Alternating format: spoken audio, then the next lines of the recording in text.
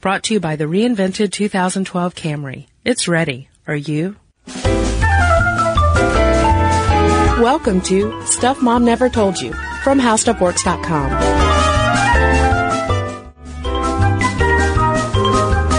Hello and welcome to the podcast. I'm Kristen. And I'm Caroline. And before we go any further, I would like to say a special hello to everyone who is listening to us right now while in the bathroom.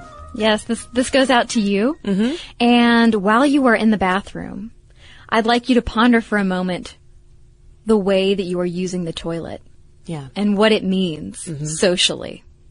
I bet you never thought about that before. No. But we're here to tell you what it means. And it means a lot.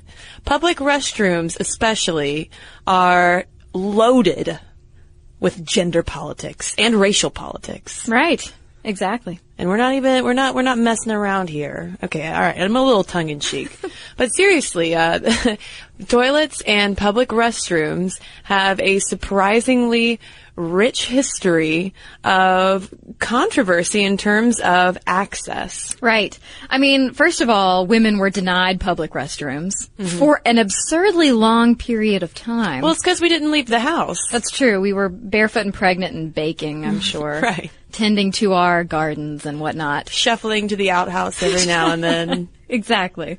And then, once there are public restrooms, there's an issue of equality.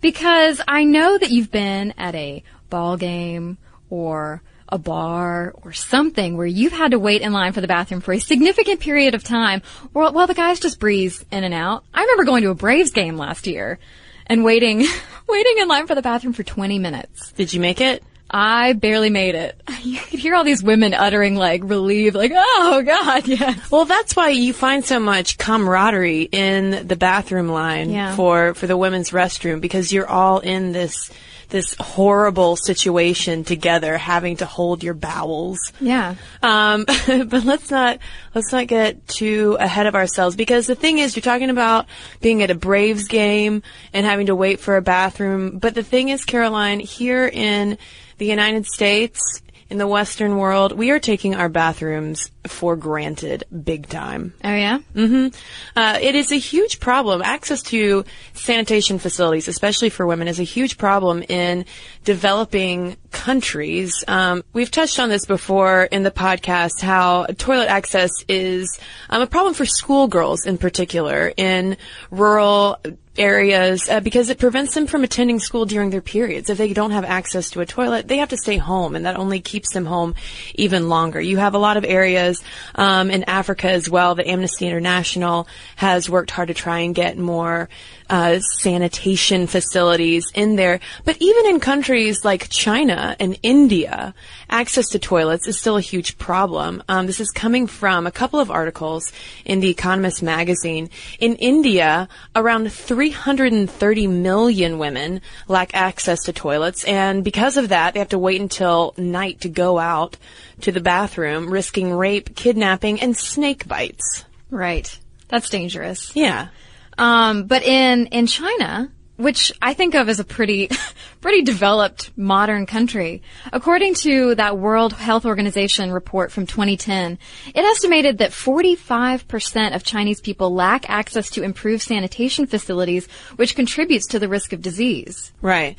And that makes sense, because there are still so many large pockets of rural areas in China, but even in Beijing, there has been a protest movement, a small, kind of more underground protest movement to get more toilets in urban areas, because as people are traveling around, getting from home to job and back again, these buses will stop off and everyone will get out of the bus to use the public restroom, and there are the same number of toilets for men and women, and because of that, women can't go to the bathroom because all the stalls are taken up. And a lot of times they mention how a lot of the sanitation workers are women, so the women are cleaning a bathroom, using up one stall, eliminating another toilet for use. Yeah, and activists have had it.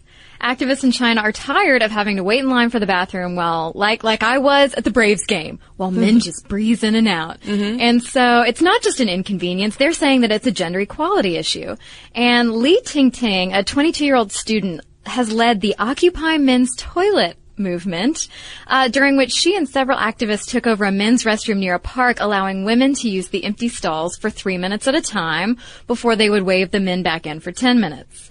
And in this way, they, were hoping to raise awareness and bring attention to the fact that women need more restroom space. Now, one thing that I did not realize is that a number of countries, including the U.S. on the state level, have what are referred to as potty parity laws. Essentially laws stating you must have an equal number of bathrooms for men and for women. And why in the United States would we need something like that? Oh, well, instances like in West Virginia that barred women from jury service until 1956 because the courthouses lacked female toilets. Oh, and it's not just in states. Let's talk about the U.S. Capitol, because the Capitol building did not have a female bathroom for female senators until 1992. And because of that, they would have to run downstairs and use the tourist restroom and then run back upstairs, whereas male senators had their own designated special private bathroom. Exactly. So bathrooms were used as an excuse to keep women out of certain activities. Yeah, I hope you can't miss your vote because you're waiting in the line for the bathroom. Right. But this potty parity, it's saying 1-to-1. It's saying men and women need equal bathrooms. Mm-hmm. But 1-to-1 is not an equal opportunity ratio. Because our time in the bathroom, let's face it, folks, it is not 1-to-1. Right. A 1988 study from Virginia Tech measured how long it takes men and women to use the bathroom. It found that women take an average of 3 minutes to, quote, go in, go, and go out, whereas men are in and out in 83.6 seconds, about half the time. Now, I tweeted this little factoid before we came in to record and received a number of interesting replies, one of which was from a woman who, I guess she didn't notice that I had said public restrooms because she was like, wait a minute, no, my husband takes a really long time in the bathroom. But no, we're talking about out in public. Guys go in, go out, and usually it takes women, on average, twice as long. Okay, so it's an issue of time and it's an issue of space. This is coming from The Economist. They quoted George Washington University law professor John Banzoff, who told them that sanitary facilities are assigned by area, like we were saying, but up to 12 urinals can fit into a space that can hold only 3 to 4 sit-down toilets. So women either need more space or we need more solutions. And as we'll go into in more detail, the design of women's bathroom stalls has not changed much since the 1850s. Right. There has not been a ton of innovation, even though, as we'll also discuss, female urinals, that's right, female urinals are one proposed solution. But let's get back to this issue of access and talk for a moment about some stuff that's been going on more on college campuses and trans students on college campuses who want unisex bathrooms. Right. Catherine Anthony, an architecture professor, said in that Economist article that one solution is to make more bathrooms unisex.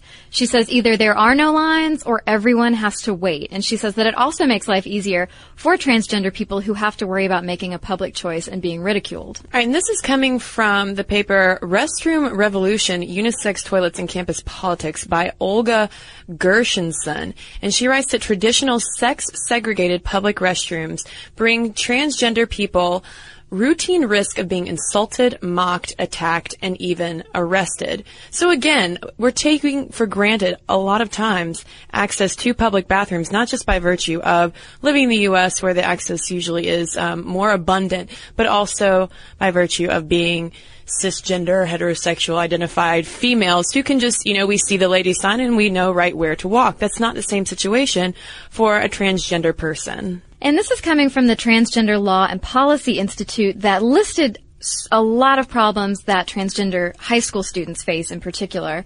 And they found that often transgender and gender nonconforming students don't feel safe in either the men's or the women's restroom because of the danger of harassment.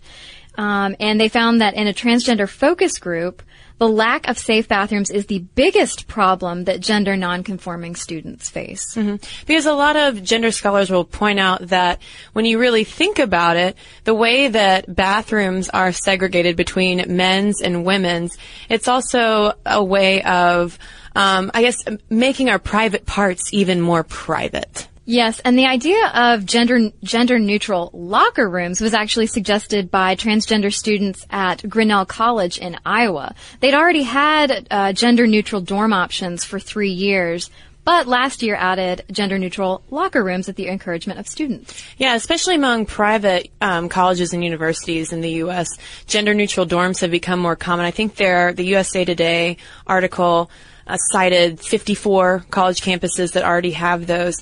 But in that Restroom Revolution article that I mentioned by Olga Gershenson, she talks a lot about the 2001 protest movement that started at University of Massachusetts at Amherst by a student group called Restroom Revolution that was lobbying for transgender-friendly unisex bathrooms.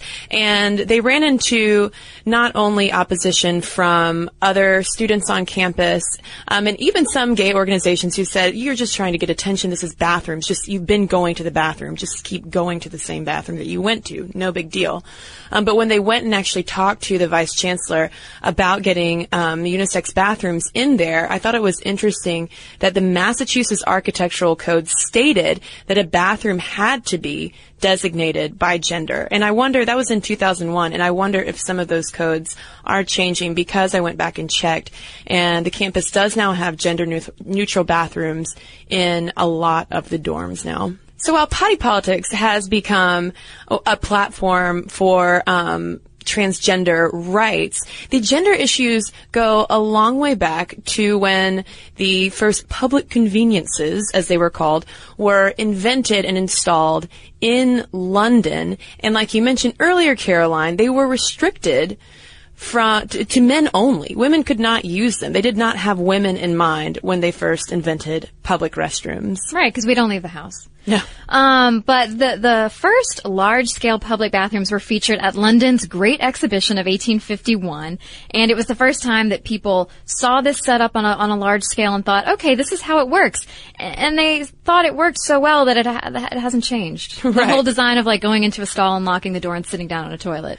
Right. Barbara Penner, who is an architectural lecturer at the University College of London, talks about how the model of ladies' room that was established at that great exhibition by George Jennings, that came with a private stall with a water closet lock and door, is still so dominant it has not been seriously rethought in the last 150 years. Yeah. Well, back then it was just good that they got toilets. Because public health concerns back in the 19th century led to the provision of public toilets, but the majority, like we said, were for men only. And women immediately started fighting this because, sometimes they did have to be out of the house for whatever reason. The Ladies Sanitary Association and members of the public in England campaigned for women's toilets in high-traffic areas, and one was going to be installed in 1900.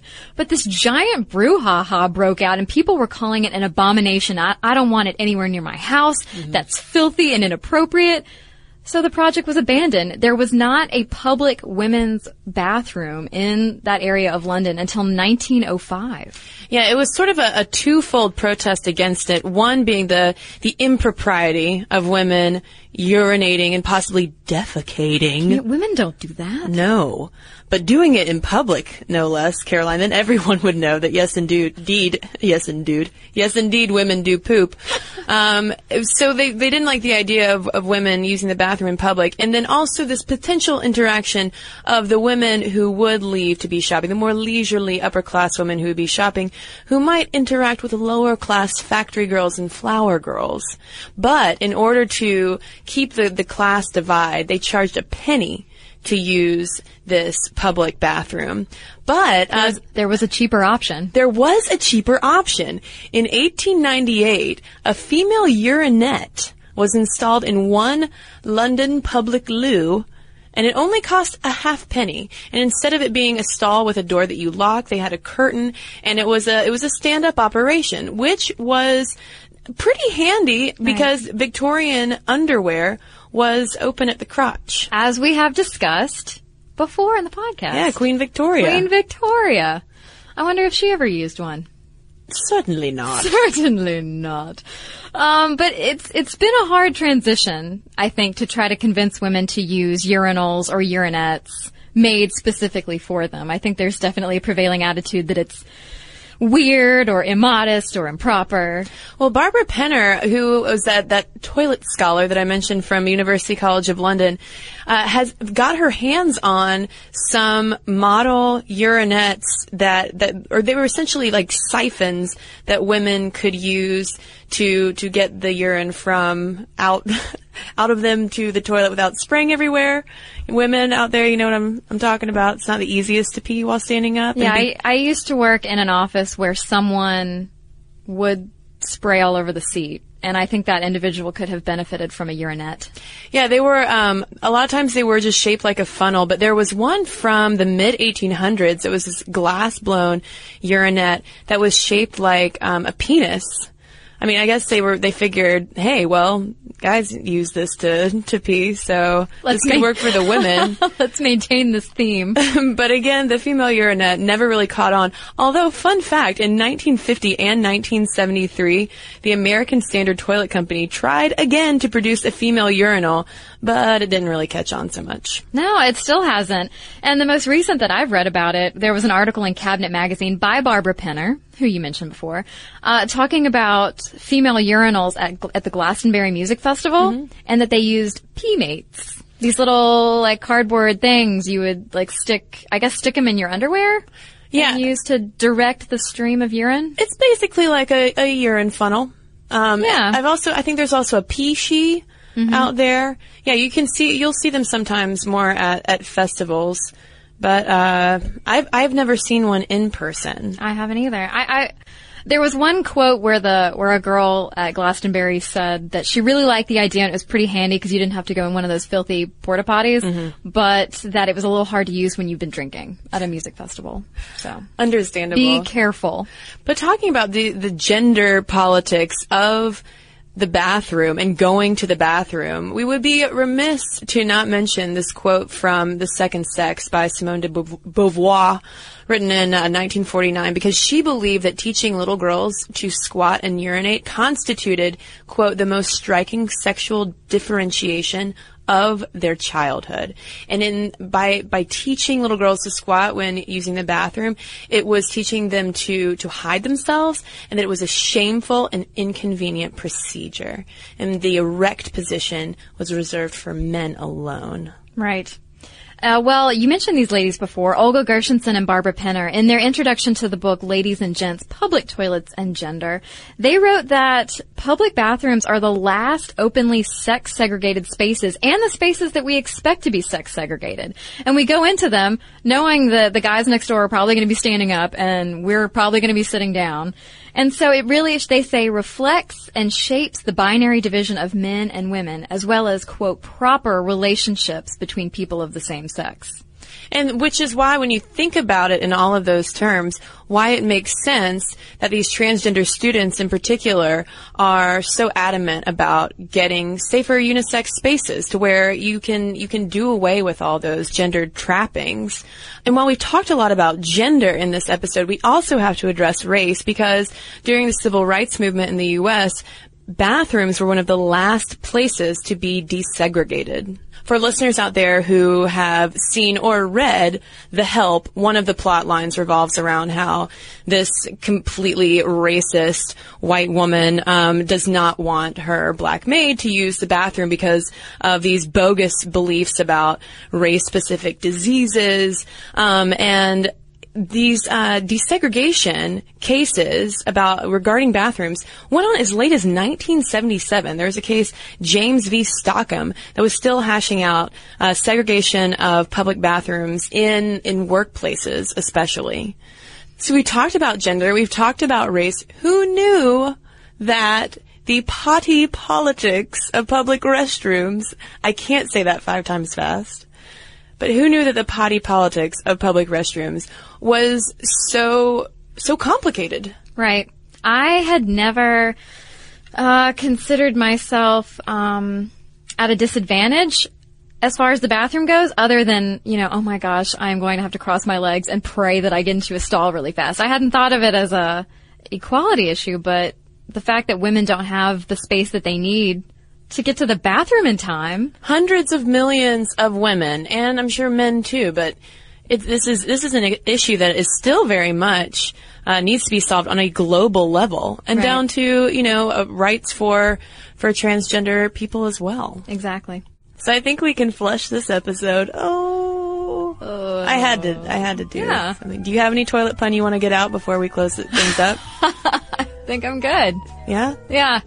Man. Okay. Let's All right. just wipe this one off the books. There you go. Okay, so if any listeners out there have any clean toilet puns to send our way, or any experiences with bathrooms, have you thought about bathrooms on this level? I know it might have at first seemed absurd to talk about potty politics because you're referring to a toilet as a potty and rhyming it with politics. And have you ever had a bathroom conflict?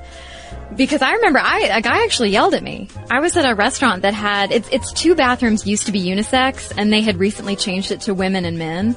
And the women's line was ridiculous, so I just went in the men's room. It was a single stall. I've done that. Yeah, and I came out, and this guy started literally cussing me out. I was like, really, dude?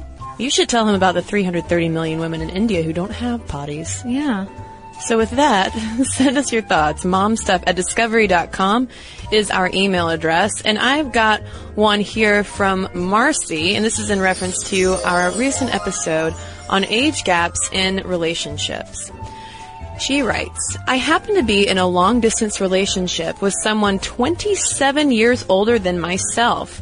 Though most of our communication is through talking on the phone, what's amazing is that we can talk for hours every week even though we don't actually get to do much together. I don't feel as if age difference affects our relationship, except that I find guys my age are looking for someone who is outgoing and exciting, as I've seen on many online dating profiles, and older men tend to be happier than younger men if someone is simply able to hold an intelligent conversation. My long-distance relationship and I are actually close in the same life stages in many ways, since we're both mature, responsible adults, and we can discuss things that many less stable people don't have in common with us, like taking care of a house. But more than anything, we are both very curious people and enjoy sharing information.